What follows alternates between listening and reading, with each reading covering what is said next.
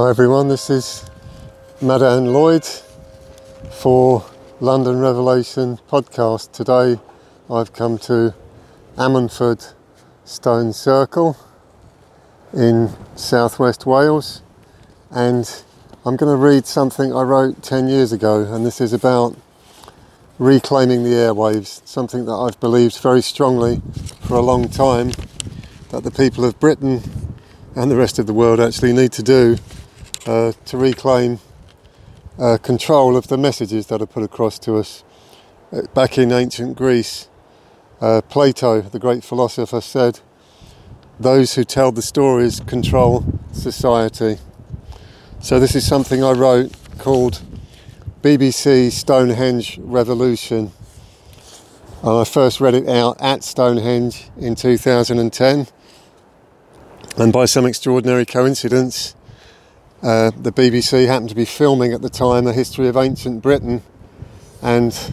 they filmed me while I was reading this out loud at Stonehenge at the midsummer sunrise, summer solstice, 21st of June 2010. So I shall proceed to read again what I read on that day, because the sound quality wasn't very good,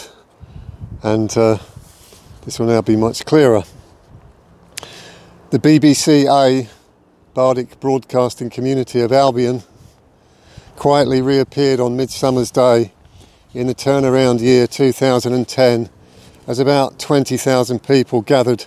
to witness the sunrise at Stonehenge, the legendary focal point of communication between two worlds, ancient and modern. An exponential revolution in public service broadcasting began to gather pace as the transformation from passive acceptance of news, education and entertainment to active public participation very quickly changed the face of mass media communication and just about everything else. Since the very earliest days of recorded UK history, speaking truth was prized as an essential quality for the enlightened Druid sages who freely walked these lands, taught in many universities, counselled kings, dispensed the law and organised public gatherings where bards would compete to tell stories in poetry and song of great events and heroes past and present and astonishing times to come. The Bardic Broadcasting Community of Albion, the original BBCA, achieved what might seem like an impossible level of continuity from thousands of years past right up to the present day by constructing a communications network of megalithic landscape temples marking pre-existing energy centres arrayed in natural geometric patterns within a universal spiritual heritage as old as mankind, transmitted by word of mouth from wise master to student until the effects of time caused a need for the written word, not where civilization began, but where it began to rapidly decline as we gradually started to lose our capacity to remember. But time runs in cycles, not in lines, and our venerated forebears, great experts in astronomy, could read the future in the stars and knew that there would come a time when long-lost ancient memories stirred and inspired souls would join together and swim upstream against the downward flow to remind us all of connections that could no longer be denied. What possible link could there be between the megaliths of Stonehenge and the 21st century BBC at the cutting edge of communications technology? BBC Brock House, just now annexed into Broadcasting House, London West 1, stands precisely at the centre of two concentric circles, 16.2 and 20.625 miles wide respectively, within an ancient power structure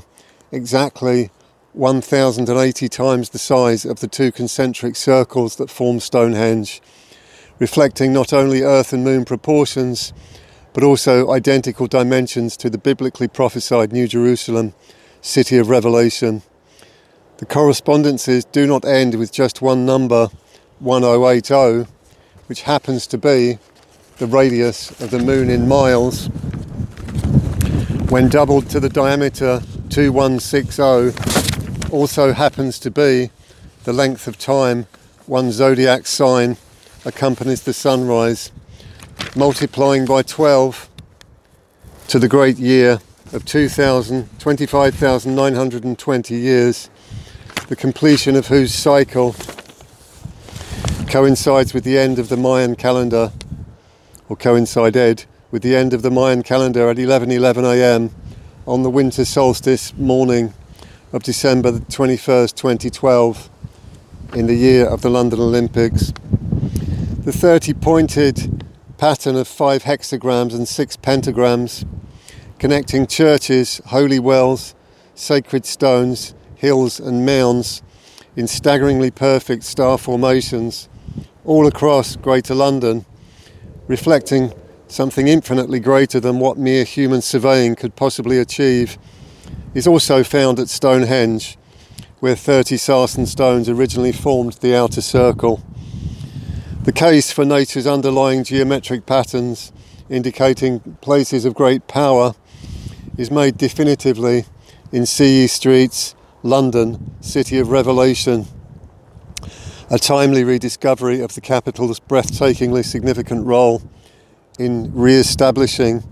ancient truths so long deliberately obscured by mundane worldly institutions of church, state, education and broadcasting media, pressured by unelected money men to promote one very myopic and microscopic picture of reality, human origins and history, why we're here and what life's really all about. We are our ancestors reborn, a fact that's even biblically confirmed, which is why we know the truth when we hear it, describing mankind's original spiritually centered culture, so vastly superior in every way to Western civilization, that once we make the obvious comparisons, we can see the way ahead to break free from a destructive system of ecological hooliganism and financial enslavement that reduces us to mere consumers in an economy that in reality benefits no one, least of all the greedy, who ultimately succeed only in burdening themselves with enormous karmic calamity. BBCA, the modern-day bardic broadcasting community of Albion, is on the rise, a peaceful movement based on open and honest communication, reborn of necessity to counteract the lies peddled 24 hours a day through media broadcasting channels entirely owned and controlled by private business corporations who very clearly do not have the best of public interests at heart. Fortunately, the BBC is different, publicly owned and sponsored to the tune of £3 billion per year by 20 million UK households, comprised of planet Earth's most privileged population, who hold the key, some knowingly, some unwittingly, and many more catching on rapidly, to unlock 12 gates to the mother of all mysteries, who has descended very tangibly as the City of Revelation, like a bride adorned for her husband, a pristine state of civilization renewed, expressed in the universal languages of mathematics and geometry, writ large, all across the UK landscape, at a time when the origins and existence of all such self-evident truths have been systematically denied, minimised, ridiculed and obscured. Now is the perfect time for broadcasting worldwide a message of universal peace, love and light, to reaffirm that there is no need whatsoever for human beings to fight, for ultimately only God exists, and whoever or whatever we may think we are fighting against is only ever God or God's female energy transformed. In 2010, the good people of the United Kingdom finally rose to accept the full responsibility bestowed upon them by taking birth in the most blessed and privileged of countries upon God's green earth. Destiny had arranged that when the time came for a change, a gentle revolution in perception, the nation whose language had become accepted as the international standard of communication would stop cowering at the cowardly feet of greedy, ruthless money men, stand together fearlessly and assert the true meaning of humanity by reclaiming the airwaves, to declare the 83-year-old BBC Corporation motto loud and bold all across the lands: nation shall speak peace unto nation. Apply true justice beyond bribery to the transparent criminal conspiracy called the international banking system, and re-establish true democracy based on perfect standards of civilization, not invented by but revealed to man, now widely available for the first time in every major language, in every country on the planet. Soon every switched-on UK household recognised that a noble damsel in distress, Saraswati, the goddess of learning, also known as Sophia, Athena, our dear old Auntie Beeb, needed to be rescued from imprisonment in the ivory towers of publicly sponsored broadcasting, where she was caught up in the never-ending war between the forces of darkness and light. Destiny had intervened with perfect timing, organised by unseen higher forces, to ensure that at the time when universal enlightenment was dawning planet-wide, 12 great doorways of opportunity fully open to maximise the empowerment of individuals, communities and whole nations to rise together in the gentle process of reclaiming the airwaves in the name of truth, justice and freedom, to re-establish peace on earth. Just as the mighty Google acquired the revolutionary YouTube and started the electronic equivalent of a book-burning campaign, 3 million Google videos deleted on Royal Wedding Day, April 29th, 2011, archivists worldwide began to save and share like never before, to make absolutely sure that all the information gained in mankind's largest ever library was not only retained but distributed exponentially by email, DVD, letter, word of mouth and gatherings in local communities where all could meet, discuss and see for themselves precisely what had been omitted from textbook history, and precisely why, in the light of unprecedented levels of both worldly and divine revelation, the Celtic blood in almost every UK resident and many billions more worldwide connects us very deeply with our mother culture and the old knowledge, now on the rise again, to counter all the lies again, as we meet previously unknown brothers and sisters whose cultural roots stem from the one same tree that unites the entire human family as one. Celtic is an 18th century word invented to disguise the underlying truth of Vedic culture as the definitive source of all languages and civilizations, fully verifiable and traceable to millions of years back in time, with unerringly precise cosmological calendars telling us exactly what time of day it is. And now is the best time of all. Now is the time for all possessors of higher knowledge to make everything we have freely available to everyone who wants it. Education is not a purchasable commodity, but the inalienable right of every human being who wants to know where we come from, why we're here, what's the highest goal of life, and how to achieve it. Or in other words, the essential subject matters of the Vedas. Now it's really tipping down my rain. A vast library of living knowledge now available in plain English, with the enlightened commentaries of pure saints and being transmitted electronically in all directions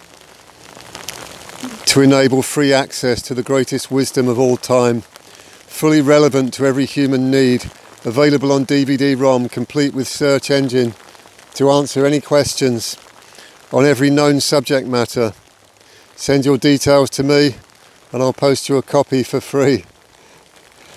We'll know that Auntie Beeb, the BBC, has been freed when the public service broadcasting institution that we own sends cameras and microphones to living repositories of the old knowledge to facilitate live broadcasts of priceless Vedic wisdom spoken directly by fully self-realized saints,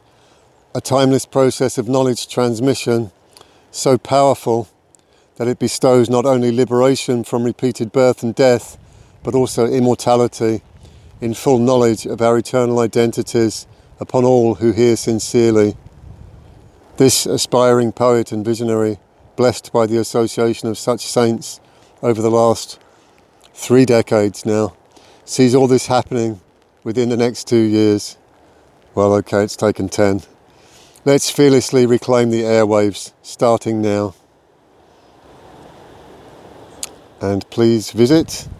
www.purebhakti.com to see what's going on.